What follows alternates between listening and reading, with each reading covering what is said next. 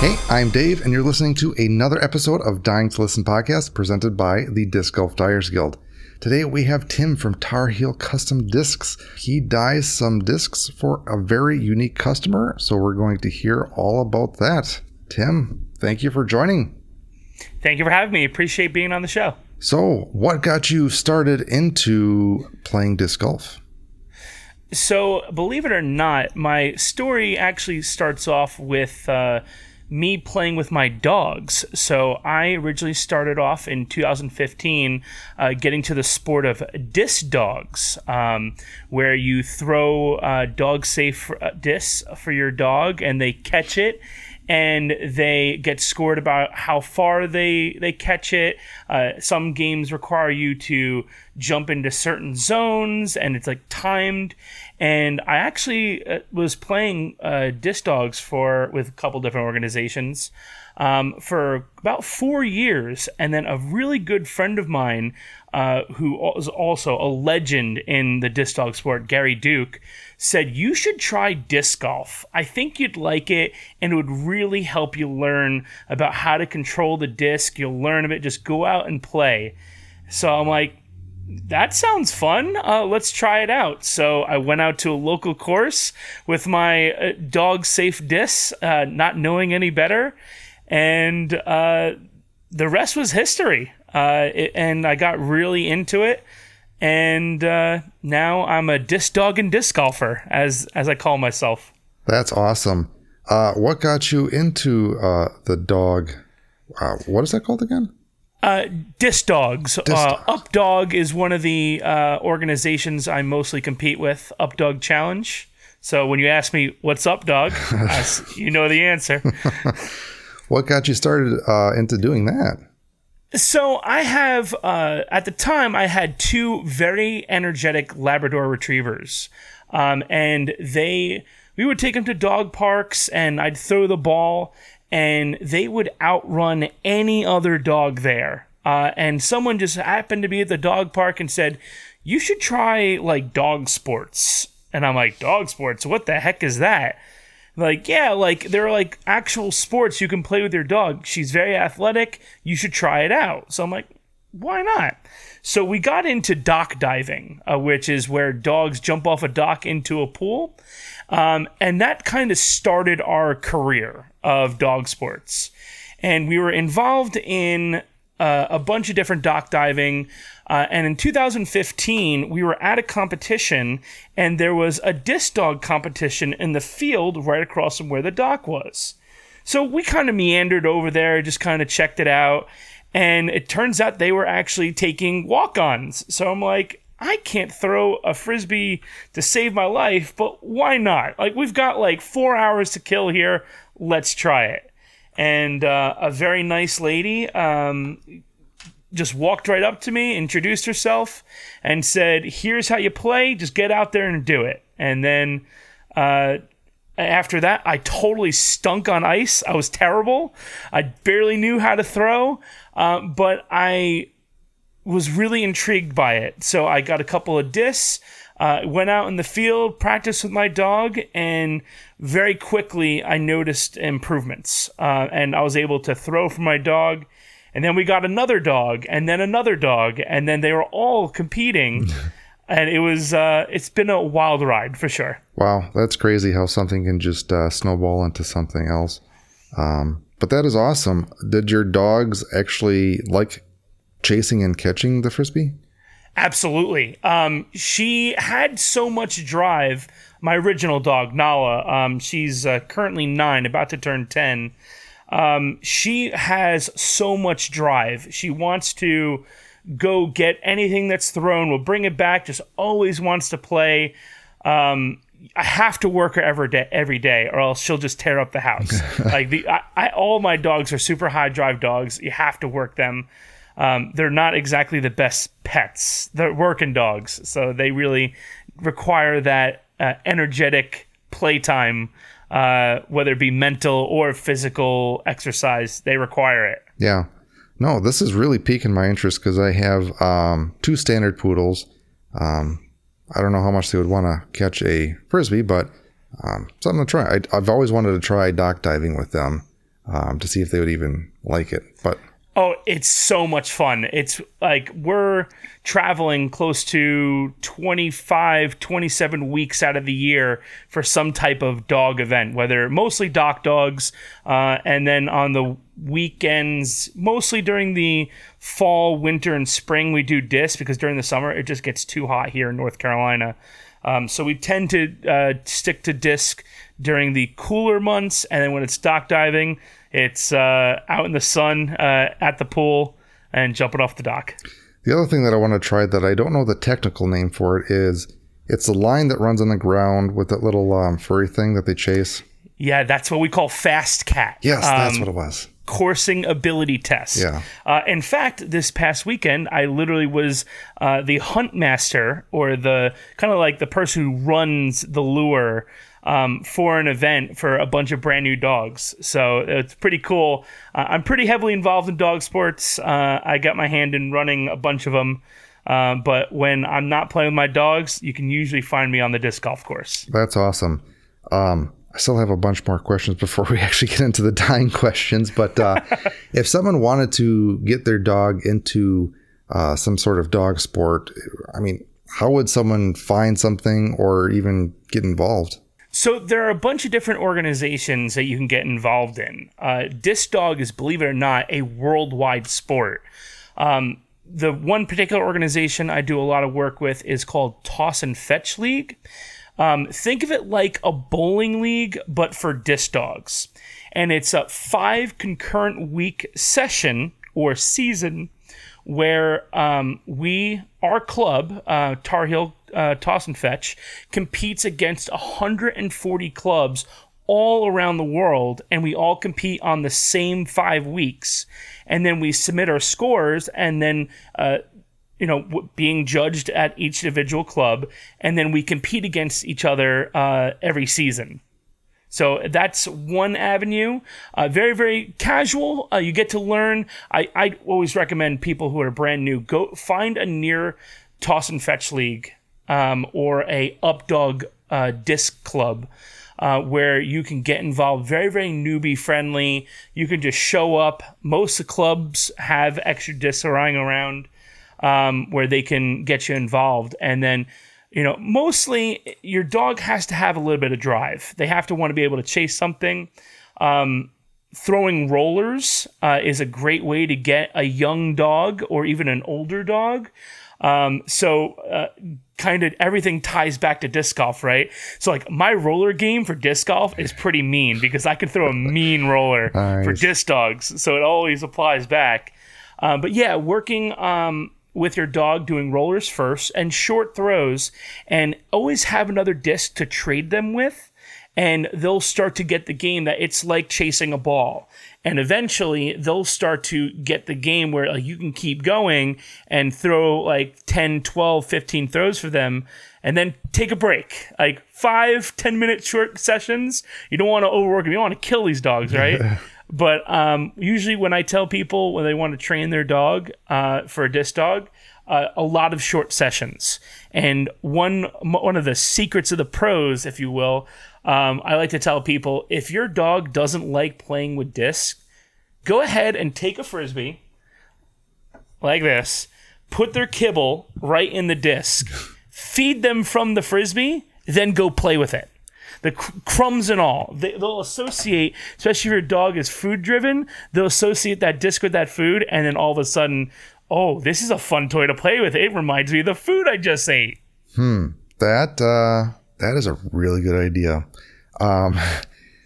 Do you have any issues with your dogs eating up your actual disc golf discs? So I take very extra special care to make sure my disc golf discs don't get mixed up with my dog safe discs. In fact, my dogs, I pretty much teach them to leave them alone. And I try not to throw my disc golf discs around my dogs because they will go get them. And they will try and snag them out of the air. My dogs would not be the type of dogs I can take to a disc golf course. They're not the best caddies, if you will. They're terrible. They would be barking incessantly. They'd be running over the course, chasing Frisbees flying through the air, and I take very special care to make sure, because disc golf discs are not the best discs for dogs. In fact, I've seen quite a few dogs get teeth knocked out from throwing a disc golf disc and dogs catching it and just bam, smash. So I always recommend dog safe discs from like Hero Disc USA. That's who I primarily throw, both in the backyard and competitively. There's other companies like Hyperflight. They also have a dog safe disc. Believe it or not, Latitude 64 has the Opto Bite disc, which is dog safe for our European viewers who can't get Hero Disc. And I believe Whammo still has the Fastbacks that are dog safe. You can get them. I forget who carries them. I think it's Discovering the World might still have them. But yeah, I mostly throw Hero Disc. That's what I like to throw. They die the best. And I found a couple of plastic types that really work for my dog that are safe but durable. Like they'll last a long time. What makes a dog safe discs? Like, what's the difference between one of those and something that you would throw on the course? Great question. A lot of it is, believe it or not, weight. Most dog safe discs are going to be under 150 grams, and the design of the disc allow for a dog to bite down on it. So like, think of it like a destroyer that has a really hard brim. Well, that's got a lot of force when it hits something. Imagine like throwing a disc and it hitting a tree. Well, you got to think that's hitting a dog's teeth and mouth. So you kind of keep that in mind. So believe it or not, the Garrett Gurthie Sonic is actually the same mold that I throw that's dog safe. And in fact, this is actually one of the first discs I dyed. This is a Hero Supersonic 215, and it's in what we call taffy plastic, but it's more tuned to like Star. But this is only about 120, 123 grams compared to a disc golf disc, which may be, 168 and above, all the way up to 180. So what actually got you into disc dyeing? So actually, when I got into disc golf for the first time, and that had been, it was literally right at the beginning of the pandemic. It was like February 2020. I went out for the first time, and I'm like, oh, this is great. I'm going to get out and play a lot of disc golf. And then the pandemic hit, and everything shut down. Disc golf didn't really shut down, but like, when that in certain time, I'm like, wow, of course, my luck. I get into something that I absolutely and become obsessed with. I think that day after I left the course, I went out to my local disc golf shop, and I probably dropped easily $300 in discs. I'm like 0 to 100. There is no in between. I'm either all in or I'm not. So I got like all these, and I didn't know what I was grabbing. Like one of the guys in the shop was saying, "Oh, get a putter, mid-range, fairway driver." And I actually got a Innova starter kit and ordered a bunch of other discs on top of it. I was very lucky because the discs I ordered and grabbed that day were all Star plastic. So that will foreshadow to you in a little bit. But yeah, I did a tournament. A Flex Start tournament, I think in like August, maybe late July, August of 2020. And one of my card mates whipped out a disc that had like this awesome design with like the Batman logo on it. I'm like, oh, where'd you get that disc? He goes, one of my buddies is a disc dyer. I'm like, disc dyeing? Like, that sounds cool. He goes, yeah, like there's a whole community out there that does it. You should check it out on YouTube. So I'm like, that's like that. Me having zero artistic background, like I couldn't draw anything to save my life for it. So of course, how most people got involved into disc dyeing, I come across Bobby from T Diddy, and I watched some of his shows, and I actually commissioned him to do a disc for me. So one of my dogs, his name is Earnhardt, from Dale Earnhardt of the NASCAR fame. And I'm a big Earnhardt fan growing up. Like even Dale Jr. and just racing in general, Formula One, MotoGP, like any type of racing. I grew up racing when I was a young kid, so I just love anything racing. So when I got Earnhardt, I'm like, I should get an Earnhardt disc, just to what the heck, why not? So then Bobby, I tell him, he goes, well, like, here's what I have. I'm like, let's get a Wraith. I don't know what a Wraith is, but like, let's get it. Why not? And he gives me this. And the coolest thing about it was when he was doing his live streams, I actually got to watch him make the disc live. And I ended up with this bad boy. And this inspired the heck out of me because when I received this disc, he had actually handwritten a note that says, no matter what your passions are, just go out and do it. The difference is doing it, as his name is known. So that kind of lit a fire to my butt. I'm like, you know what? I should do this. I should try it. And so I grabbed some of my Disc Dog discs, and my first ever disc was a shaving cream bed with some iodide poly, red, yellow, orange. And I live streamed it on Facebook. I'm like, hey guys, I'm trying something new called disc dyeing. I maybe had 3 people watching, but like I was inspired by Bobby from T Diddy. And then from there, I found the Disc Dyers page on Facebook, as most of us have. And I started networking with people. And that's how I got to learn all about disc dyeing and different techniques. But when I was just getting started, like I was seeing these amazing, incredible pieces. And meanwhile, I have this. This is my second disc I've ever done. Oh, there you go. My second disc I've ever done. And I'm like, compare this to some of the stuff I was seeing on Facebook. I'm like, I've got a lot of work to do, but I'm not artistic. But like color theory and all that really intrigued me. So at that point, like I said, 0 to 100. At that point, I got every single dye that was available on Pro Chemical and Dye. I got every iodide poly. I got every worm dip. I got every medium I could find. And at that point, like I tried not to just copy what other people were doing. I really tried to experiment and find my own way. And that's just how I am in general. I'm a tinker. I like to figure things out. And from there, I just started trying new stuff. And I would see what would happen if I left the bit in for 12 hours versus 24 hours. I had a long weekend. I left a disc in there for 72 hours. And like, oh, wow, the longer you leave it in, the more saturated it gets. Or maybe I didn't put enough dye in that lotion, and maybe I didn't shake it up enough.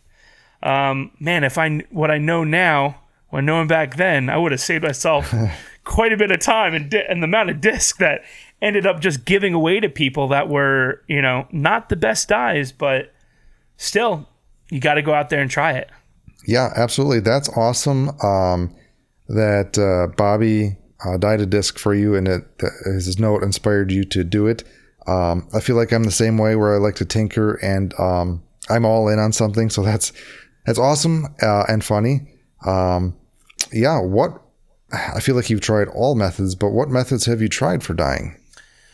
So started off like most people with a shaving cream bed. Mm-hmm. Then I went to, it was like kind of like in waves. I tried not to follow the trend, but I was looking what other people were doing to see, maybe I should try that sometime.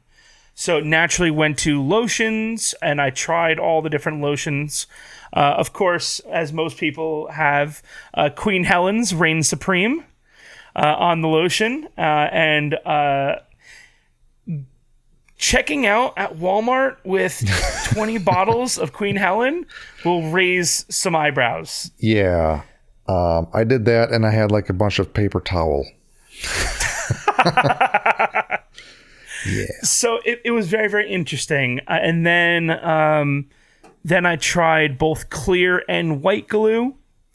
Then I tried like dish detergent. I tried dish detergent mixed with lotion. I tried I think I even tried mayonnaise at one point.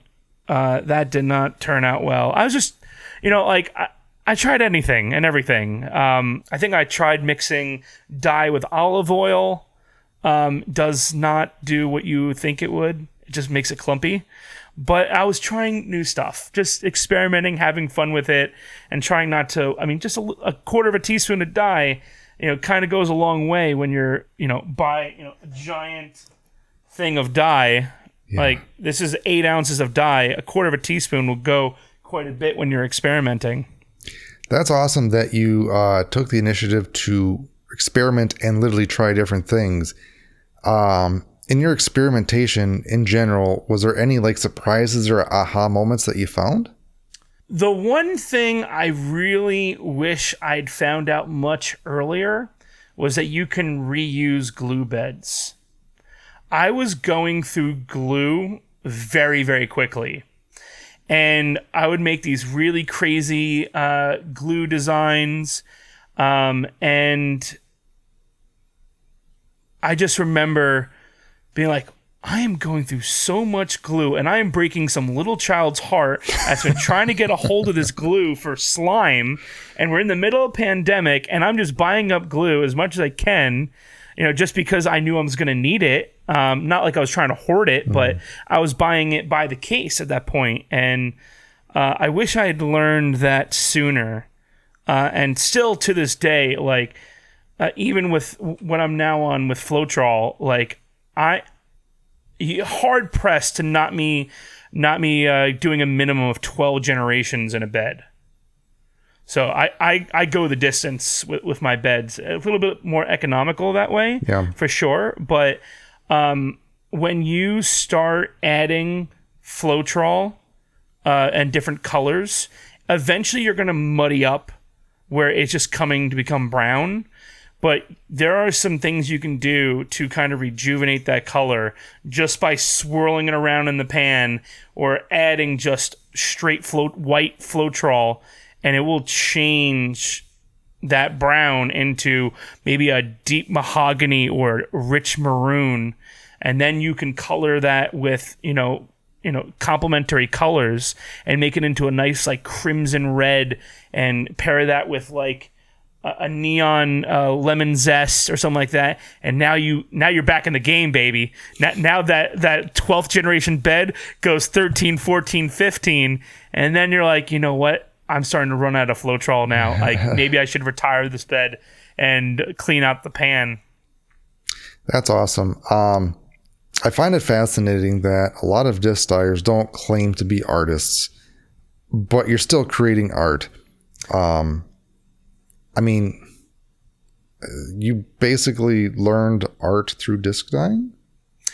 Yeah, and you know what? Something I kind of failed to mention is that, believe it or not, Tar Heel Custom Discs is not just me. I actually have 2 friends of mine that are disc doggers that saw what I was doing and they want to try it.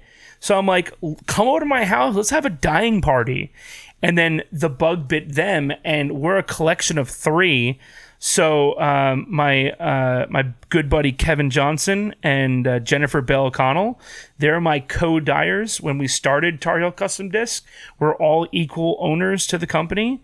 And between the 3 of us, we all found our little niche that of our artistic style that people seem to love. So when you look at the Tar Heel Instagram, if you know us, you can kind of picture, oh, that's a Tim dye, that's Kevin, that's Jennifer. If it's a big floral pattern, it's probably Jen. Her glue beds are fantastic. Whereas I like to go a little bit cellular. I've been really experimenting with the cells.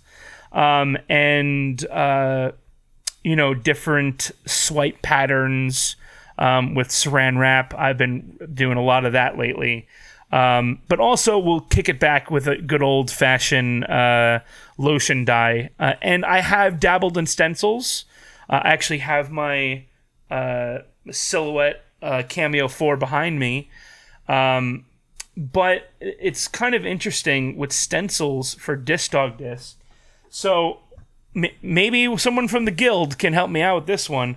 So like for Hero Discs, they have these rings that are called the Rings of Hedrick. They're actually meant for not just grip, but also aerodynamics to help keep the disc stable. So these rings are a pain when it comes to getting adhesion for vinyl, and often is a trap for dye and creates a lot of bubbles. So I had to become very, very proficient in rolling a disc into a bed to try and prevent that as much as possible.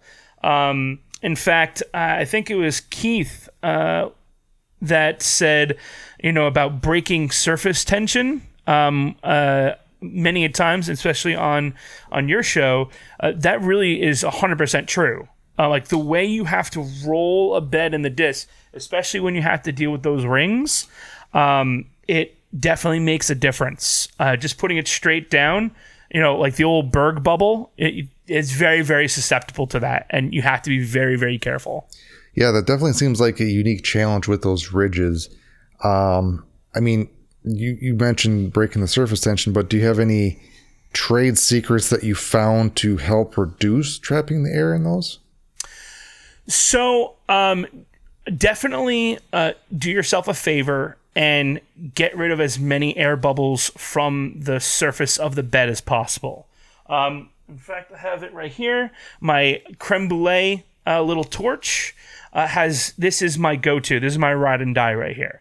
This helps get rid of so many bubbles to at least set you up for success. But taking your time, and I have a really nice light that's next to my dye station where if I'm pointing it right down at the disc, and because these discs have a white background, when I lay it down into the disc, I can kind of see when the bed and the disc have made contact, and I can literally watch it ride all the way through until it's all the way down. And then I give it like a little bit of push. I try not to mush it down. I think that's a mistake I made in the very beginning, not bottoming out, but just give it a little push, kind of, roll it around a little bit. I wouldn't say lift it, because I think that might create an air bubble, but just enough to where if there is any bubbles, it's going to work its way to the edges. So if you do have bubbles, how do you mitigate that? Generally speaking, if there's a bubble and there's nothing I can do about it, most of the time I'll let it ride. I may be able to go in and hit it with some worm dip, but if it's like part of like, a cell dye or something like that, I might be able to take like saran wrap or a sponge and just take, like, if I've did like a saran wrap dip, I'll just take a sponge and just dip it into this excess dye and just try and dab over it and try and cover it up. But I've gotten, knock on wood, I've gotten really good at mitigating it. But sometimes there's just nothing you can do. Mm-hmm. If it's just part of the design, it is what it is. And most people don't seem to really mind it because they're not really looking for it, or they think it's part of the design. Yes. As artists, we noticed all our mistakes that no one will ever notice unless you point them out.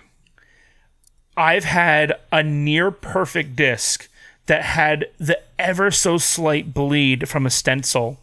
They didn't notice it, and they put it up on Instagram and all this and shared thank you, Tar Heel Custom Disc, for this amazing disc. But every time I see it come up, every time I see it at a tournament where he waves to the crowd with the disc in his hand, I'm like, there it is, right next to the handle of the sword. It's right there. Please, nobody notice. No one will notice. Just me, and other dyers, of course. What? So how did you find out what dog safe discs were dyeable, and how did you settle on what you dye now? Great question.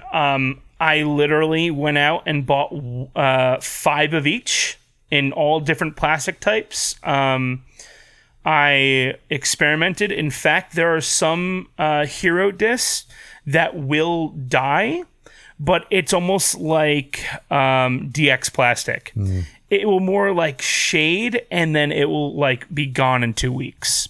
I think that's something that people tend to forget, that when we dye discs, it is always continually dying, and the plastic is sucking in that dye. And that design will never stay perfect forever. I mean, it's physics. It's how the plastic accepts the dye. It is what it is. But some of these plastics soak it up like a sponge, and that initial pop may look great. Give it 2 weeks, that shit's gonna be gone. It's going to disappear.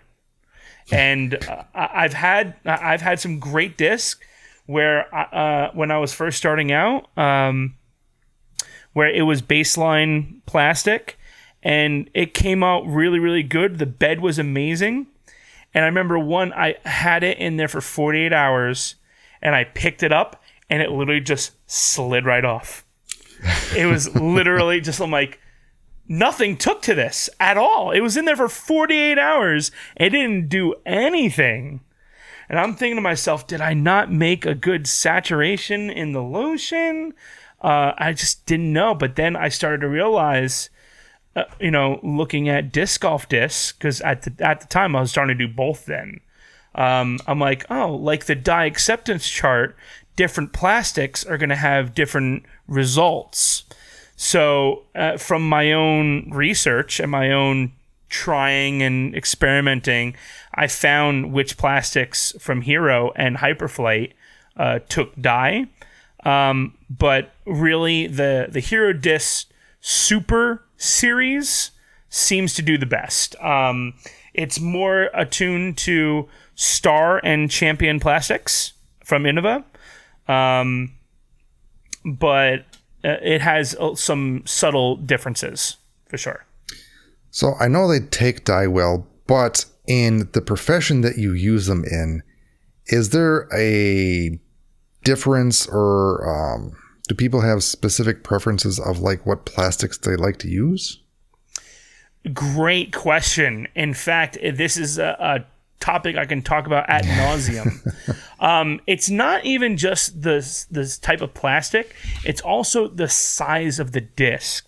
So dog discs come in varying sizes, in anywhere from 120 millimeters all the way up to 235 millimeters.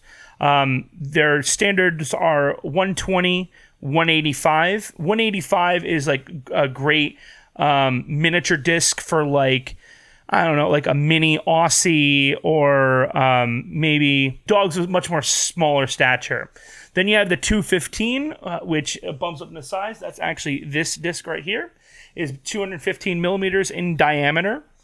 And then you have the 235, which is a little bit bigger still.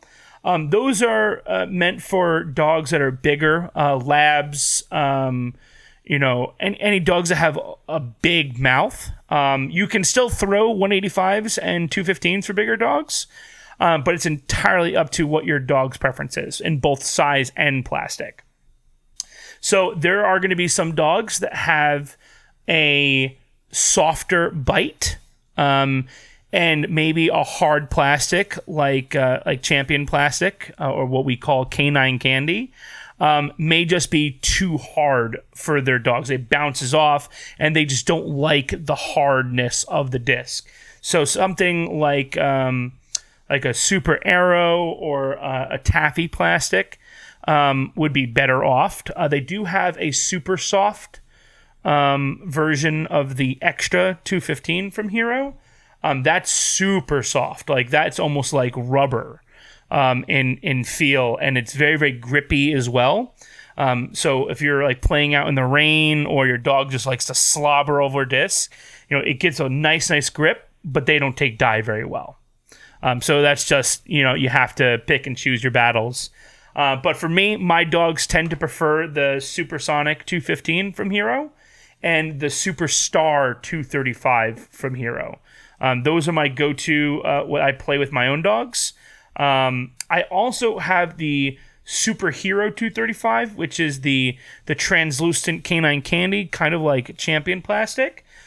Those are great for dogs that have a super hard bite and will just tear up any disc they play with. It's the most durable disc.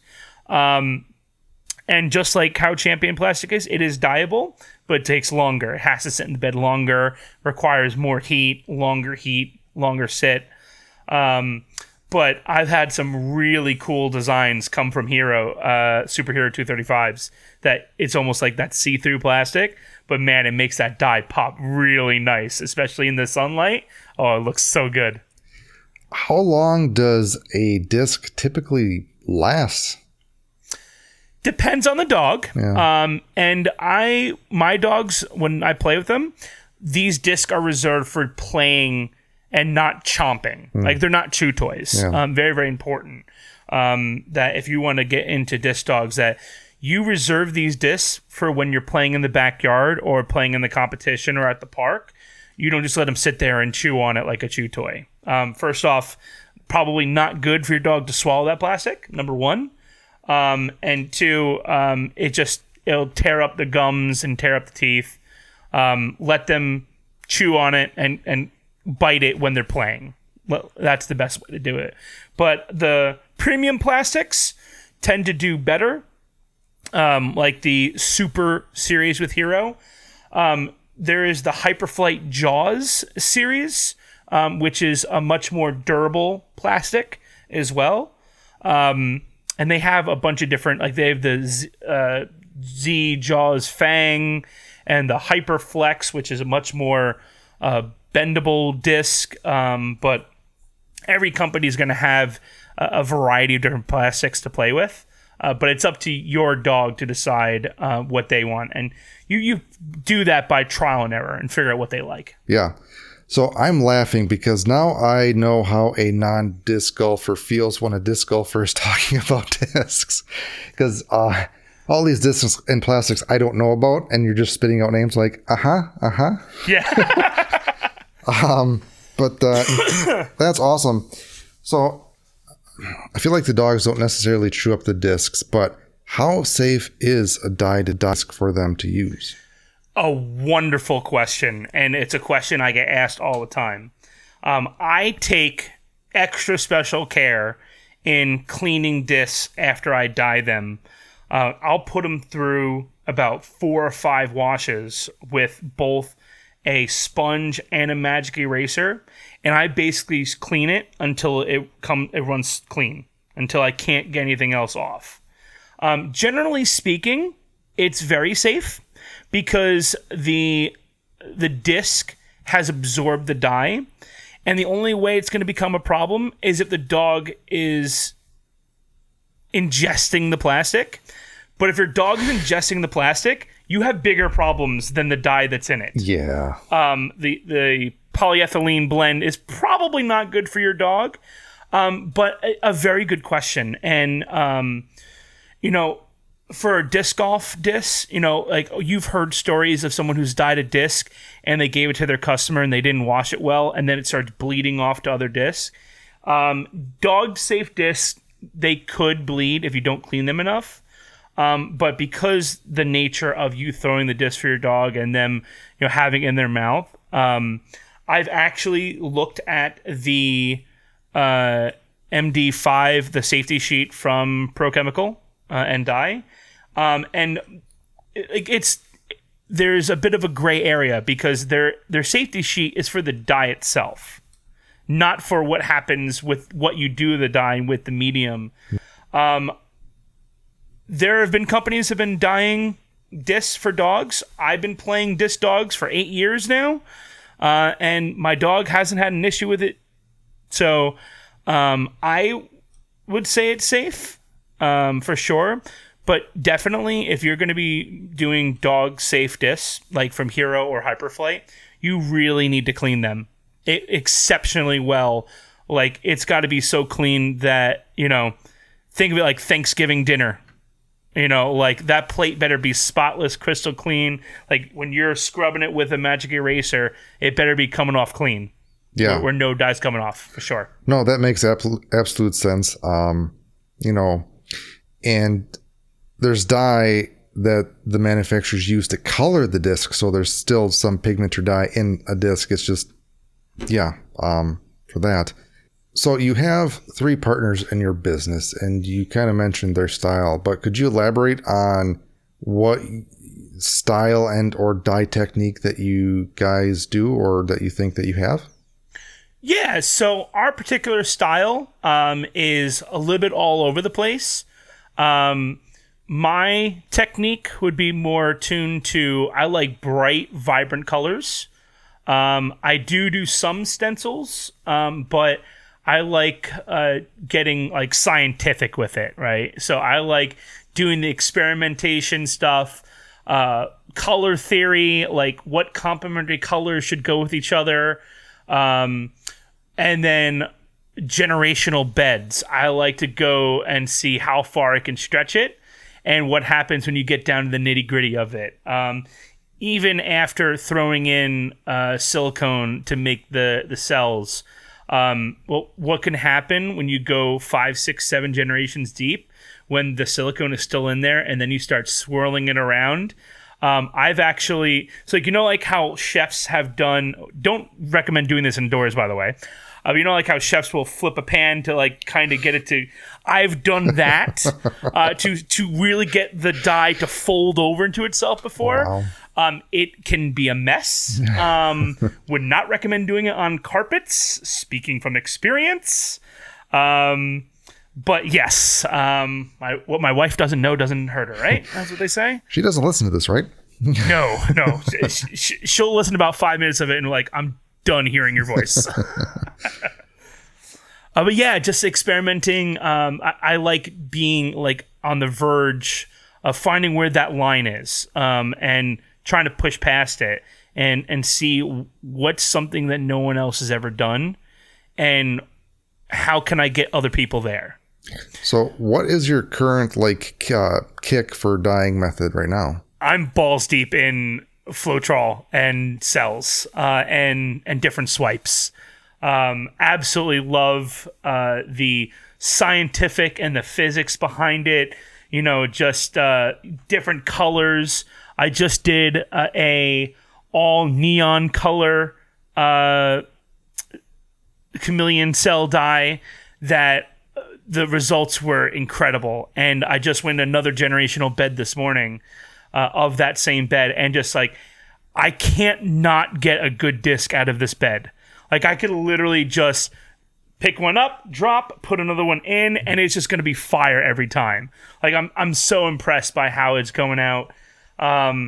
There's a couple other beds that I currently have right now. I have an all blues disc.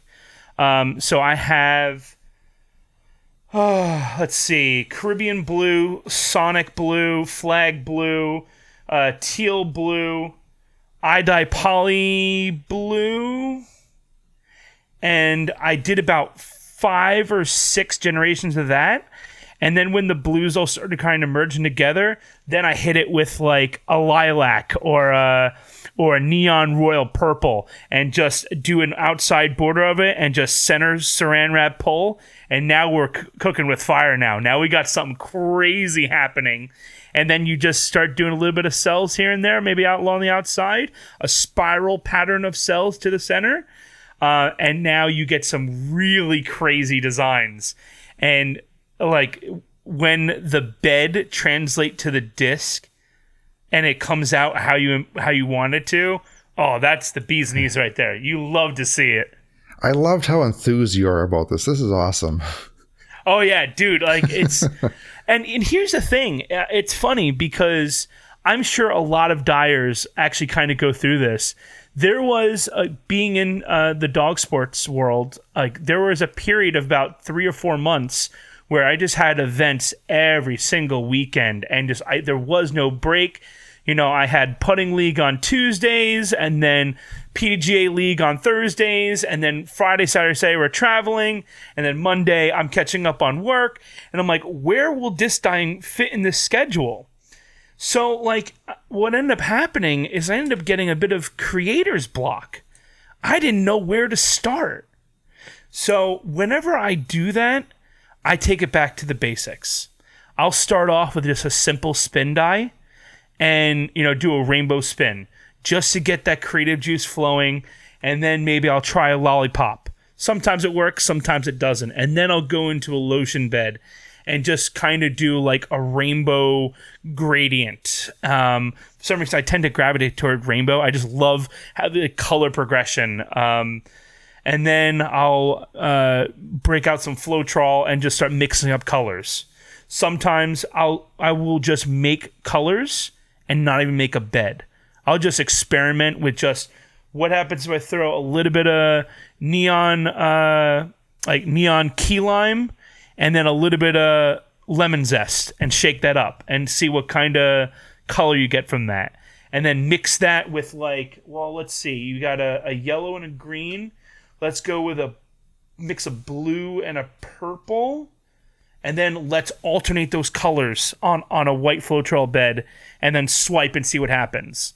Well, guess what? You might get a little bit muddiness there because those colors don't mix well. But just like that experimentation behind it, it kind of gets those creative juices flowing, gets you out of that funk, that rut. And also, checking out what other fellow dyers are doing to just kind of get that inspiration. Not copying them per se, but just seeing what's out there and seeing like what's going to just look and go, you know what? That's pretty cool. Let me see if I can figure out how he did that. And maybe that will lead to another thing that leads to another thing. And now you get into the color theory and you find those complementary colors and you get some really, really cool looking dyes. Yeah. Experimenting, learning from your mistakes is a huge part of learning. And the color wheel and learning your colors of what works together and what makes poop brown seems to be very important as well. Yes, for sure. And speaking of colors, what are your favorite colors to use? Ooh, I am a sucker for Caribbean blue. Caribbean blue was one that when I first started using it, I just could not get any type of good saturation or vibrance out of it. Well, it turns out that I had to increase the amount of dye I was putting in my mixes, and I got to hit it with some heat too. I think that is something that a dyer can do that can absolutely increase the saturation, and that is adding heat, whether it's putting it in under a heat lamp or putting it in a dehydrator, or hitting the bed with your blowtorch. That can absolutely make a big difference. And it took me a long time to learn that. I think it was actually a Facebook post in the Dyers group that someone said, I think it was Daddy Mac that was, or maybe it was Sean Sarge. One of the big boys, in the dyeing world, they said, add heat, it will change your life. And boy, were they right. And it changed my dye game tenfold, for sure. Yeah, heat does make a big difference. Somewhat of a general question, but how long do you let your bed sit for? And I guess for specific beds. So, Floetrol beds, I recently got a dehydrator, and I've been playing with the settings because I'll put the dehydrator at a certain temperature, and then an hour later I'll go in and I'll hit it with an infrared thermometer.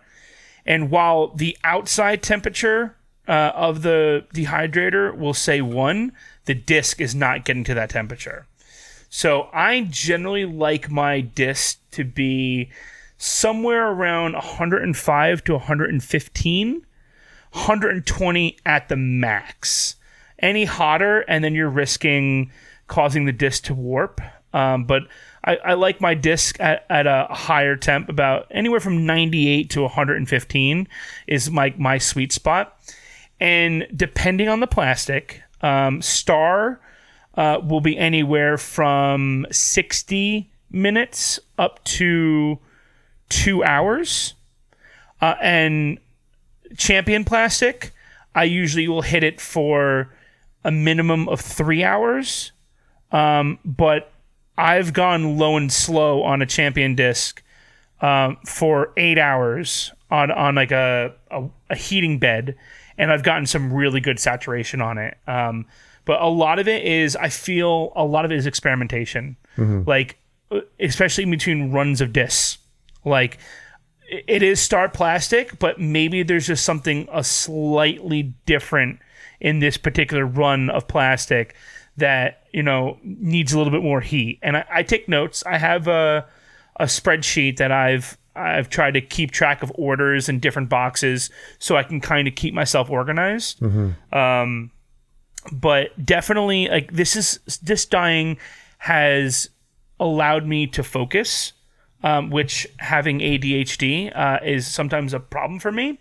But when I'm on my game, I almost hyper focus into disc dyeing, and it allows me to put that creative output onto a physical disc, and like I get like instant gratification of like, I made this, not the disc, but I made this dye, and this design is mine, and I get to share that with the world, whether that's me throwing for my dog and getting some wicked awesome pictures of my dog catching a dyed disc, and then everyone says, "Where'd you get that disc?" Right here, baby. That's where it came from. Right from my hands. Nice. That kind of leads into the next question that I have is, what does disc dyeing mean to you? It's definitely a means of exploration to an artistic side I never knew I had. During high school, like, I was very much like engineer mindset. Like, my job is in IT, but like, I always took electives with the technology teacher, whether it was drafting and design, where it was using T-squares and like doing like architecture or floor plans, or like manufacturing like a product or something like that, or using CAD. That always interests me, but I never took an art elective because it just didn't interest me. Colors did. Like, I would love looking at like those acrylic pours. Like, I always, like, I remember for years like looking at YouTube videos of like someone doing a giant canvas of like these acrylic pours, and I'm like, man, I'd love to have one of those on my wall. But yeah, so like, it was just, I always had that like scientific mindset. So like, this definitely scratches an itch for me, where it's exploring and trying new things. And like, if I do this, it will lead to that. If I do this, this is what happens. Can I repeat this? Is it a repeatable, like almost like the scientific method? Is it something that I can repeat over and over and over again? And guess what? Most of the times, you can't. Not exact. And that's what makes disc dyeing really, really cool, is because every disc, no matter what you do, is going to be truly unique. You'll never, ever get an exact copy unless like you do like a Dymax, but where like it's printed on. But I don't know. Hot take, I guess. I think that's kind of cheating. But some could say the same thing about stencils. You know, if you use a vinyl machine versus hand cut, I will never hand cut anything. Like that ability to draw, not there. Ability to cut with an X-Acto knife, not there. But I can put an image in the Silhouette Studio, and I can, you know, manipulate it into a stencil that I can use. Most of the time, I try and find stuff that is not going to cause trouble with copyright. I know that's a big argument in our community. But for the most time, like, if I do something that might be controversial, it's going in my own bag. I'm not selling it. Yeah. Most of the things that I sell are like my own creations and my own designs, or interpretations of something. Like, there was a guy that he had a Castoplast Berg, and he was really into Adventure Time. So I took the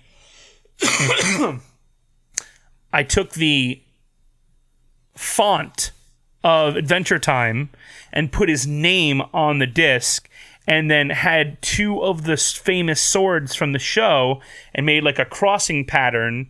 So like, it wasn't like a taken design, it was used with interpretation, and then I added my own flair to it, and it was really, really cool how it came out. Awesome. But yeah, I think Daddy Mac Dye said this as well, that everybody needs a creative outlet to express. You may not feel like you're creative, or you don't think like you're an artist, but it's I think everybody needs to have that, just to tickle that part of the brain to be well balanced. But yeah, 100% agree. Where do you get your inspirations or ideas for your disc dies? My inspiration for dies, a lot of it is just experimentation, and just, what colors are in front of me, because I have a majority, if not all, the colors available to me. So it's just like, let's try this, this, and this, and let's just see what happens. Like, obviously I'm not going to pick two colors that are going to make into a brown, but I try to find complementary colors. But there's enough variation out there when you mix, similar blues or similar oranges or similar reds, that you're going to get a different outcome each time. And then when you come into generational beds, you get even wilder results when you start throwing in wild card dies that shouldn't go in there. Whether it be use of negative space, of using just white Floetrol and just letting it ride from there, like, you can get some really crazy results, often unexpected. And that unexpectedness is one of the driving factors of, like, what is something that I can do that's just going to completely change and flip this upside down. And quite literally, often what it's doing when you're doing those type of negative space saran wrap pulls, you're literally pulling the die from the bottom up to the top, and dragging that white die that was on the top, or the white Floetrol. There is no such thing as white dye. The white Floetrol just kind of covers it, but now you have all that dye below it, the different densities. So that's where the chameleon cells can really come into play. So just by using a little bit of a tap, tap, tap with some silicone, oh man, that's where the magic comes. And that's where unexpected outcomes will happen. And you will get some cells that literally encompass all the colors you are working with, all in a singular cell. And you're like, I'm done. Like, I think I'm just good with that. So if I could just make that one cell and just explode it out. Yeah. I haven't quite gotten that good at making a single cell die. But yeah, it's like, okay, let's keep going. Like, that one is amazing. But always, if there is one thing I could recommend to people, is keep that heat on while you're doing those cells. I'll give it time to develop, but add that heat and give it a little helping hand. Especially when you're using multicolors. Sometimes after you do those chameleon taps, sometimes it's really hard to see where you tapped before. So I actually use my light, and I'll put it on an angle so I can kind of see the silicone outline of where the cell will form.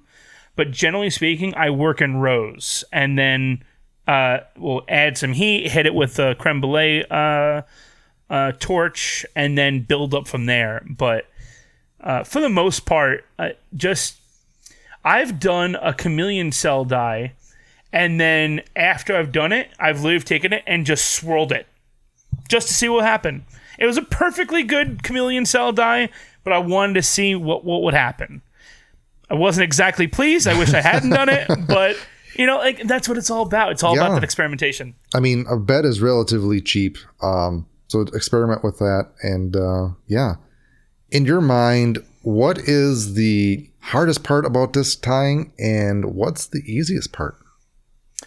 The hardest part is probably getting a hold of discs that people want to throw, especially in disc golf, because a lot of people really want particular molds and in particular weights. And the pandemic didn't do us any favors when disc golf companies were just putting out max weight discs. So for the noodle arms out there that can't really throw max weight discs, it really put a challenge for them. And I remember I had a bunch of disc golf discs where the dies were amazing, but they were in molds that no one really wanted because they already had a bunch of them in their bag. So like a lot of them were destroyers, a lot of them were Mako 3s. I still have a dynamic captain that no one's picked up. Like it's sitting at a local disc golf shop right now, and I check in and I'm like, still on the shelf. I'm like, oh, you poor guy. You'll find a good home eventually. So that's actually something that I kind of found that niche in the disc dog world is that there's a lot less variation in molds. So I can streamline my process and bang out a bunch of different discs that they're mostly the same weights and mold, but I don't have to worry about, oh, well, this person wants a Wraith rather than a Destroyer, or they want the Garrett Gurthie Tour Series Wraith that might be just a little bit more domier than a flat Wraith or something along those lines. Like the disc golf dies, I think are harder because there's so much selection out there, and that there's your Innova fanboys, there's your Trilogy fanboys, there's your MVP fanboys, and there's nothing wrong with that. Like once you find a company that you really enjoy, whether it's just because of the sponsored athletes that they support, or the plastic just feels that good in your hand, or you've thrown everything and you just have a mixed bag of discs that do right for you. Mm-hmm. For me, I went through I even tried a couple Latitude 64 Opto Bite discs, but for me, for disc dog, Hero disc landed in my hands and just never left. For me, I tend to gravitate toward Innova just because Innova and Hero are owned by the same company.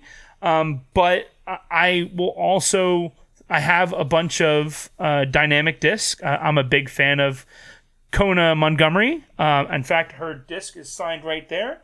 That's her Tour Series Mako 3. And I have her, that one's at my work. I have her first disc that she launched when she joined Team Dynamic on my wall at work, that she had signed. So big fan of hers. And I also have my Garrett Gurthie Sonic, because the Sonic is the same mold I throw for the disc dog. So when I saw a Double G at USDGC, I showed him. I'm like, listen, this is my disc dog disc, and like he goes like, oh shit. It's like, wow, I could throw this over the lake with no problem. Nice. Double G's pretty awesome. He's also one of my favorites. That is a very interesting perspective of the variations of molds and weights for discs for dogs versus the almost unlimitless amount that we have as disc golfers, which does make it easy for disc dying.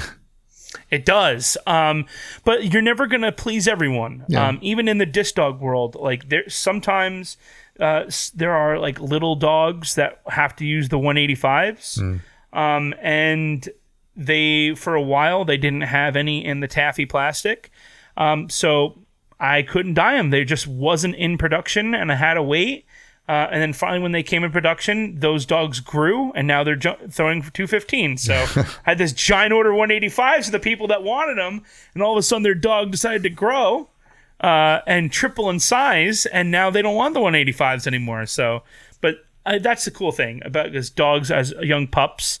You can play disc dog with your young pup and do the foundations to keep it safe. Like if you have a brand new pup, I would not recommend throwing in the air. Keep those forepaws on the ground. Do rollers and little short throws. Yeah.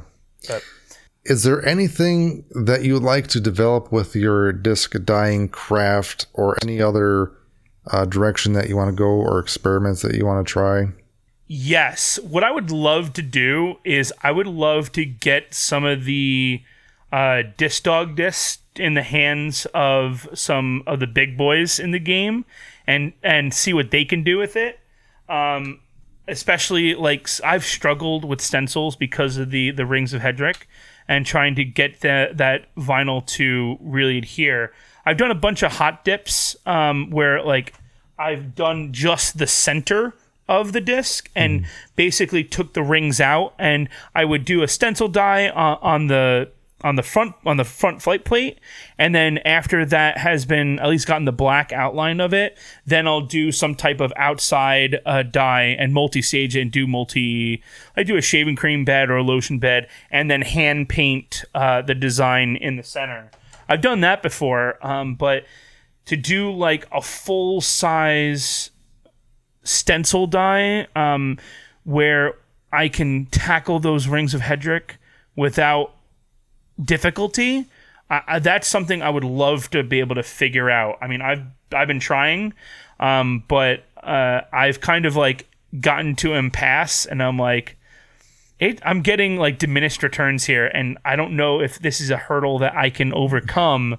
So let's go back to the experimentation of the other stuff, and then revisit it when it's. And I've tried different vinyls. I've tried 651. I've tried 631. I've tried the Cricut brand. I've tried the Sizer. I've tried like I said, 0 or 100. You either get everything or you get nothing, right? Mm-hmm. So I went all in and got all this different vinyl and different colors, whether it be matte or glossy, and just none of it would work the way I wanted it to. Like, I've even tried doing what Keith and I think it was Keith. Yeah, I think it was Keith. Where they said, "Oh, put it in like a hot water bath to get it to adhere." Well, it would adhere, but like those rings were still like, it was a point, especially if it was a cut on those rings. Yeah. There's not much you can do about that. Yeah. You have to, even with the adhesion I was trying, just I took a hair dryer to it. I took a heat gun. I've tried it all, but I just could not get it to adhere enough because of those Rings of Hedrick. There's just not much you can do with it. Yeah, I feel like it's also stencil specific. Like, highly detailed stencils, good luck. If it's more basic, I can see it working potentially better. If you do Huck Lab on that, that's a pretty basic stencil. Oh, yeah. I'd worry about a bleed on that, though. Yeah, I mean, because I worry about, because those rings are so fine, I'd worried that once the dye got in there, it's just going to feed. Like, I have, I'll show it to you later, but there's a disc that I was worrying on. I did one for my own dog, and I had the vinyl just on the edge. And I'm like, I adhesed it. I put in a hot water bath. I used a heat gun, and I thought I had good adhesion. And then I did a hot dip on it, and I thought it was good. I pulled it up, and it just ran all like halfway around the ring of the disc. I'm like, oh no, it's ruined. Well, now you got to think of ways how that could be useful. But yeah, now I want to try. But I feel like if you, like, when people do the automotive vinyl, they really use the heat gun to deform it to mold to the crevices. So really doing that. And you could try something else besides hot dipping, like the denatured alcohol, brushing that on. Yeah, I had thought about that too. The reason why I was so married to the hot dip is because for this particular design, I was looking for a true black. Mm-hmm. And time was kind of against me at that point. I was trying to meet a deadline, and I needed to be able to get that stencil on there and quickly. And I was doing about 30 discs. So I needed something, I needed to hit it rapidly and I didn't have enough time to hit it with like a alcohol or a lotion dip, or a lotion paint. Yeah. Well, I mean, it is what it is, and sometimes you just got to work around or with what you got. So yeah, for sure. But that's the beauty of this, is that you're forever learning and trying to push those boundaries, and that's something that's frustrating yet enjoyable for me, because I could take that same design and put it on like an Innova J where it's nice and flat, and that stencil's going to ride like there's no tomorrow, no problem. Put it on a Supersonic 215 or a Superstar 235 with those reins of Hedrick. Now you're got a challenge you have to work around. But that's what it's all about, working through those and adapting to those challenges and changes. Absolutely. So if you had to start disc dyeing over again, is there anything that you do differently now, knowing what you know? I would have expanded my disc golf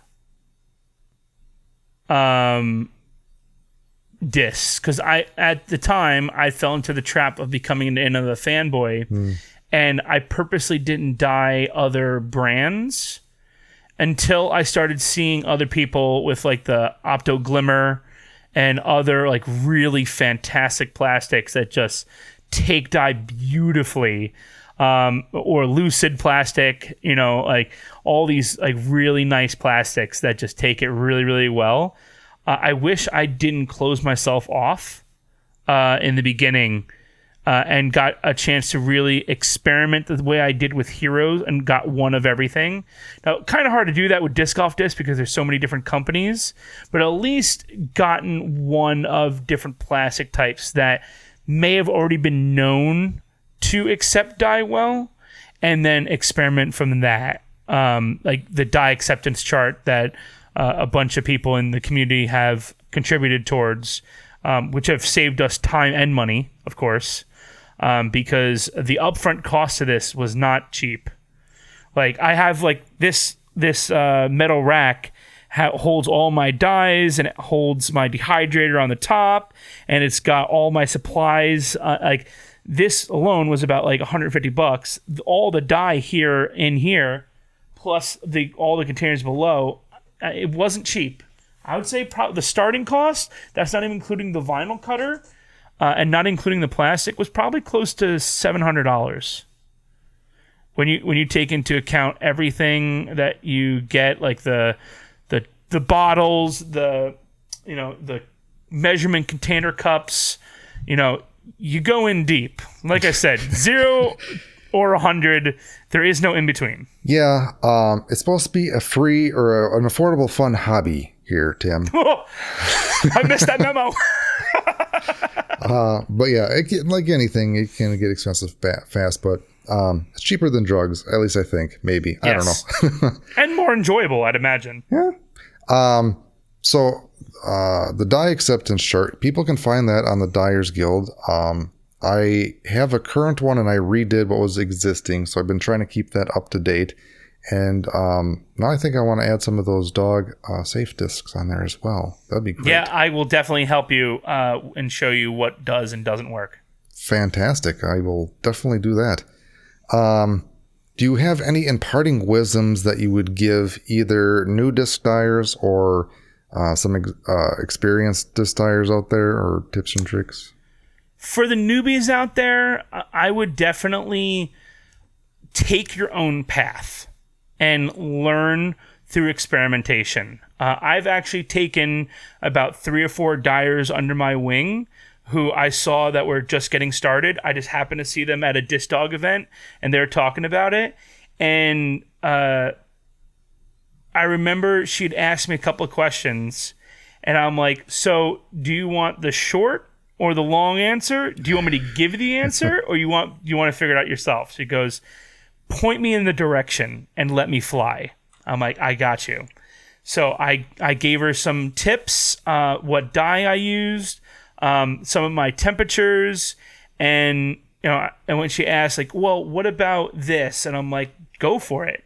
And she actually just started her own company just a couple months ago, and all on her own, she has put up amazing dies. Like, I think some of them are better than the ones I've done before.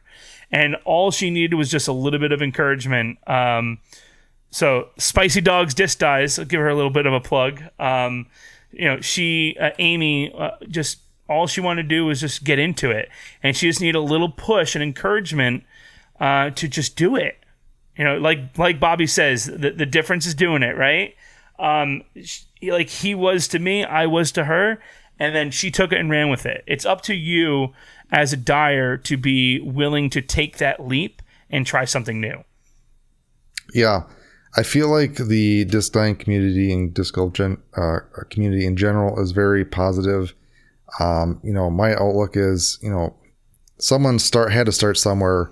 If they ask questions, don't mock them or say, haha, whatever, help them out, help support them, because you never know what words or what actions you do can affect or inspire somebody. Yes. I try to keep positive vibes all around, because you never know. One thing I would also say, for the newbies and even the experienced ones, if there is something that you're not sure of, you can use the search button on the Disc Golf Dyers Facebook page, or the group, I should say. And I bet you'll find about 40 threads. And I've done it too. Like, if I was trying to find the specific vinyl I was looking for, and Orcal 651, okay, that's what I needed to get. Boom. And I got like 15, 20 threads of it. Or if you can't find it there, don't be afraid to ask. And for those of you who have been in the game a lot longer than I have, I have a mantra that I've lived by in dog sports, and it is lift as you climb. Now, what that means is that while you're climbing the ladder of success, lift those around you up with you so that they can be just as good, if not better than you. And when we lift up everyone together, the possibilities are endless. I couldn't have said it better myself, and I love that. That's awesome. I definitely try to live by that as well. So I know I learned a lot about dog disc sports and dyeing dog discs, and I kind of really want to try with my dogs now.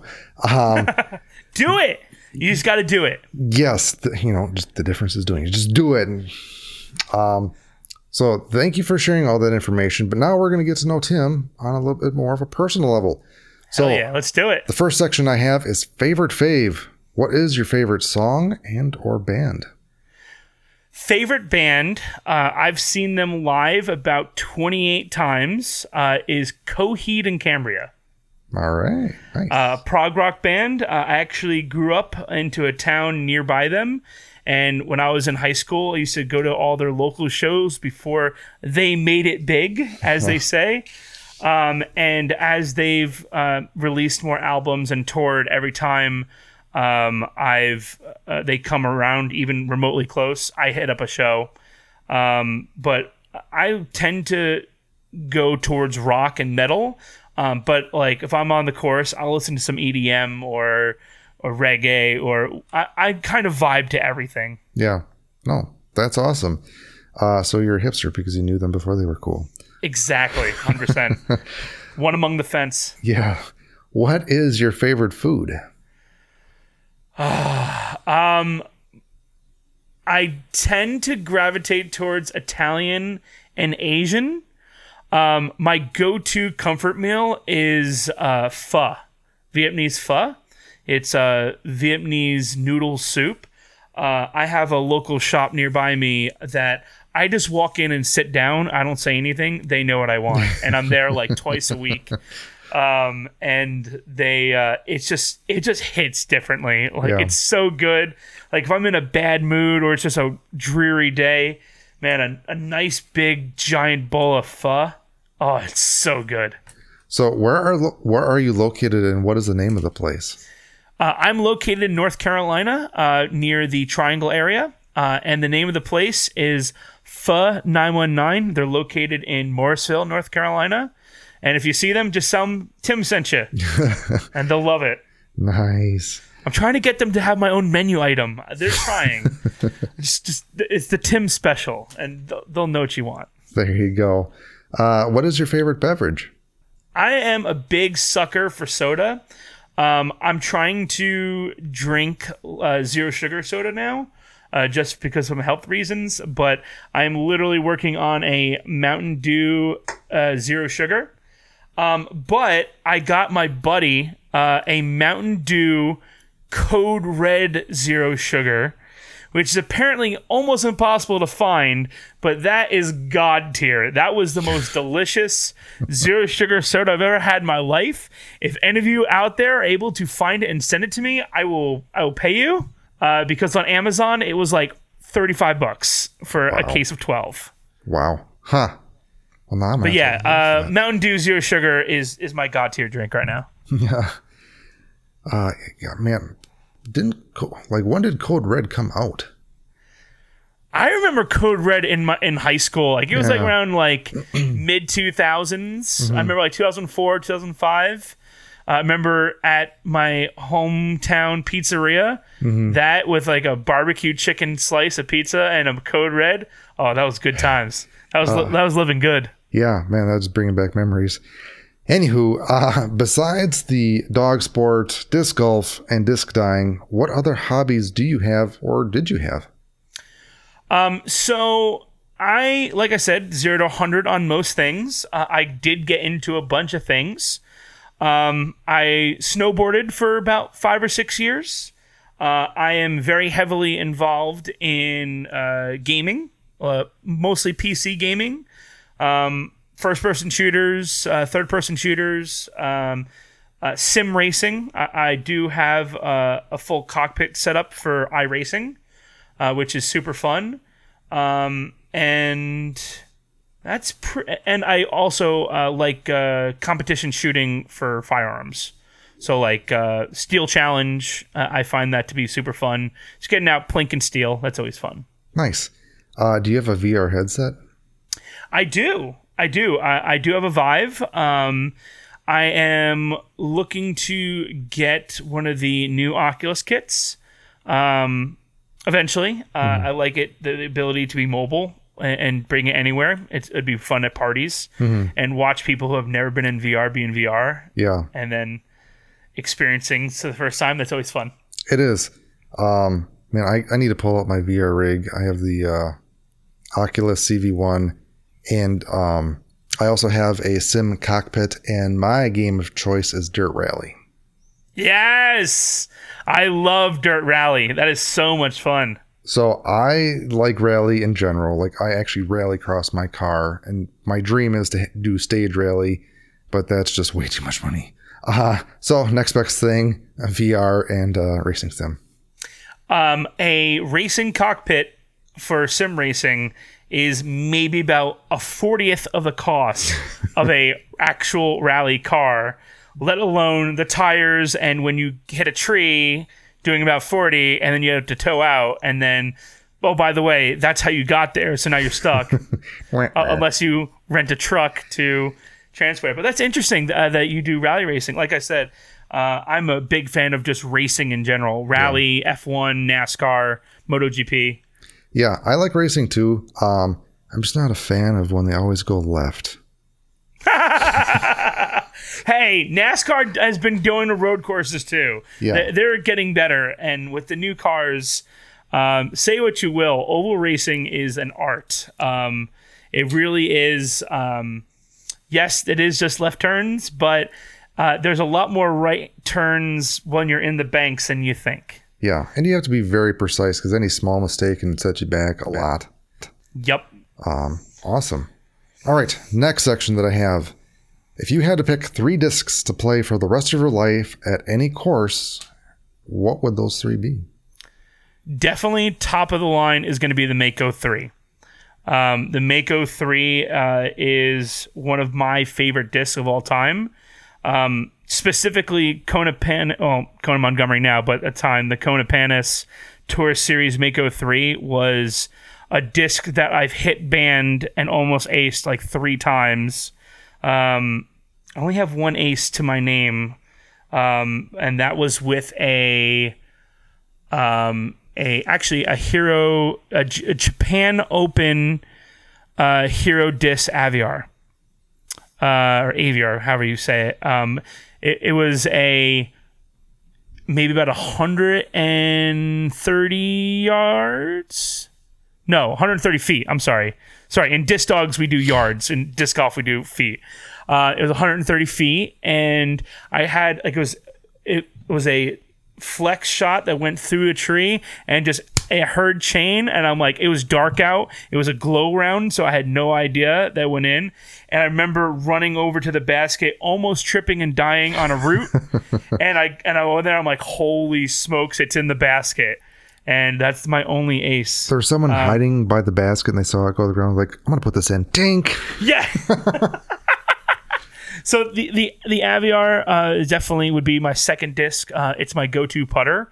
I actually just switched over to the Animal last season, just because my club captain for Capital Area Disc League, Jay Pontier, who's an Innova ambassador, he let me throw it during a putting league one night, and like I was on fire. Just like it felt so good in my hand. You know, anyone who's never thrown an Animal, it's like a beat-in Rhino and has a thumb track. So for some reason, I fell in love with it. But if I had to choose between the two, I'd go with the Aviar. That's a more utility disc for me.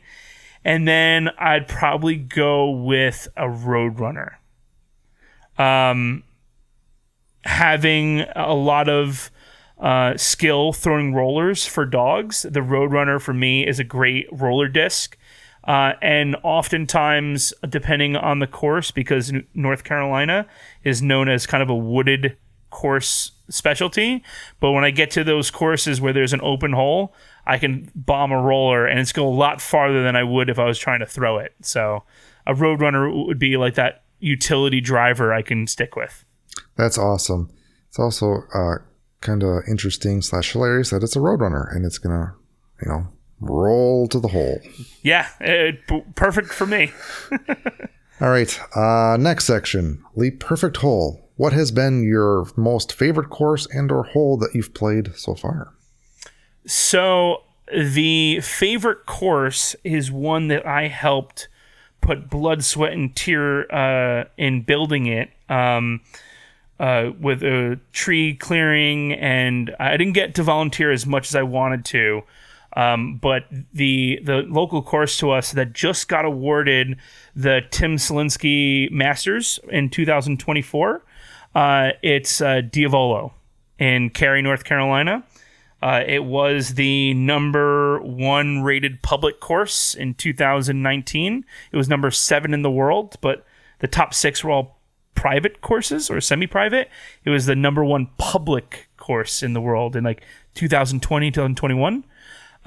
So it was really cool. I actually have a memorial disc hanging on my wall from when Diavolo, I should say. It's the devil. And one of the course holes on that, hole 8, is a water shot that has been my absolute bane of existence, because as a lefty, I have to throw an Anheuser shot, and oftentimes it will just get there and then just bomb out and into the drink it goes. So actually, my first ever die disc is still in there, or someone decided they're gonna do maritime law and claim it as their in a tiny ass pond in Cary, North Carolina. They're gonna claim maritime law and say it's theirs, but whatever. Nice. If you want my first shitty die ever, go ahead, it's yours. And it was a dog disc too. Nice. So have at it. So the last section that I have is, if you had to pick a pro disc golfer to play around with and hang out, who would it be and why? I'll do this. FPO would be Kona Montgomery. So kind of a fun fact. As a Hero disc dealer, Kona's mom, Denise Panis, is actually my rep for Hero Disc. So Denise and I would always talk about Kona when she was up and coming. And then when she moved over to Dynamic, like it was because Hero and Innova, them being together, her going over to Dynamic, I knew it was a tough decision for them. But being able to support Kona and still talk to Denise all the time and all the fine folks at Hero who've always supported Tar Heel in sharing all the stuff that we've done. So yeah, definitely Kona for the FPO. For MPO, I'd want to say Double G. But if it would be anyone from disc golf, I may go with the champ, Ken Climo. I would love to see what he would do nowadays. I think everyone shares in that enthusiasm. Would love to see Kenny back involved in the sport because when I was involved, it was just all I saw was Ken Climo this, Ken Climo that, all the discs he had, but I never actually got to see him play. Well, those are some great choices, and cool that you have some ties with that. So I lied. I have one more question. Sure. How did you come up with your business name? So me being in North Carolina, the Tar Heel State, my disc dog club, Tar Heel Toss and Fetch, it kind of just tied all together with Tar Heel Custom Disc, Tar Heel Toss and Fetch, and my wife actually works at UNC Hospital, which is around the campus, the home of the Tar Heels.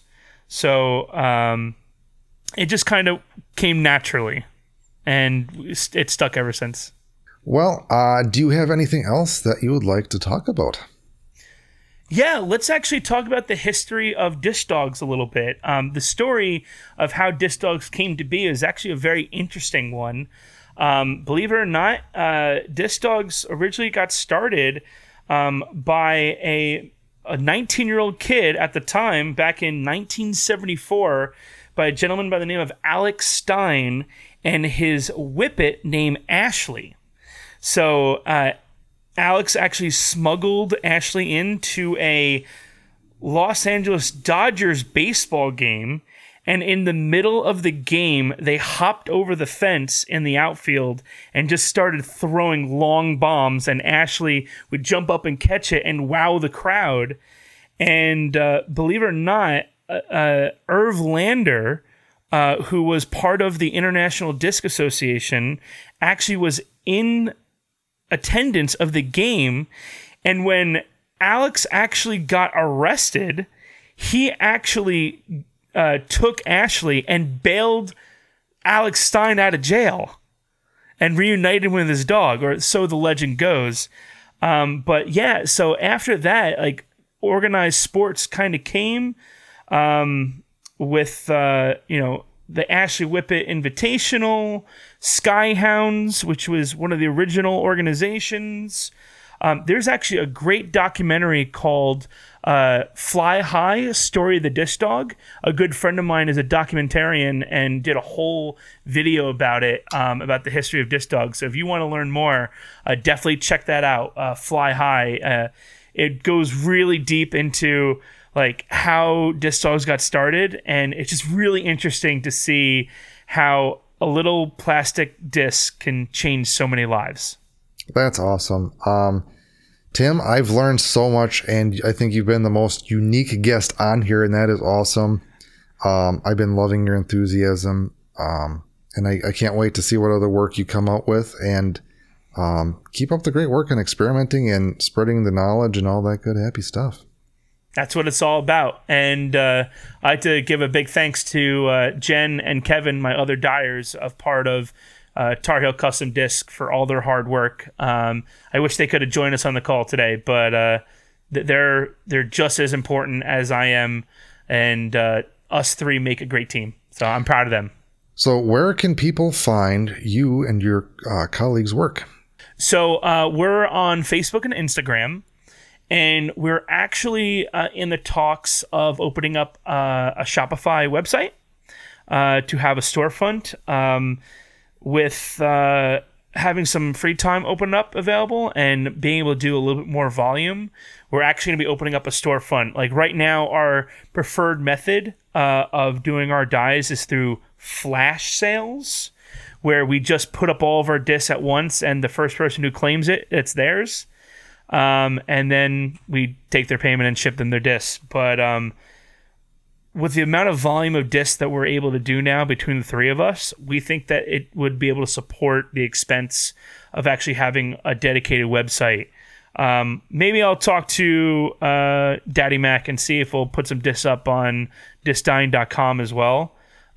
We have to kind of explore some options, but it'd be kind of cool to have a virtual storefront for our discs, and rather having to like post our discs on like 5 different Facebook pages to try and get them out there. But yeah, Instagram at Tar Heel Custom Discs, and you'll find me mostly around North Carolina disc golf.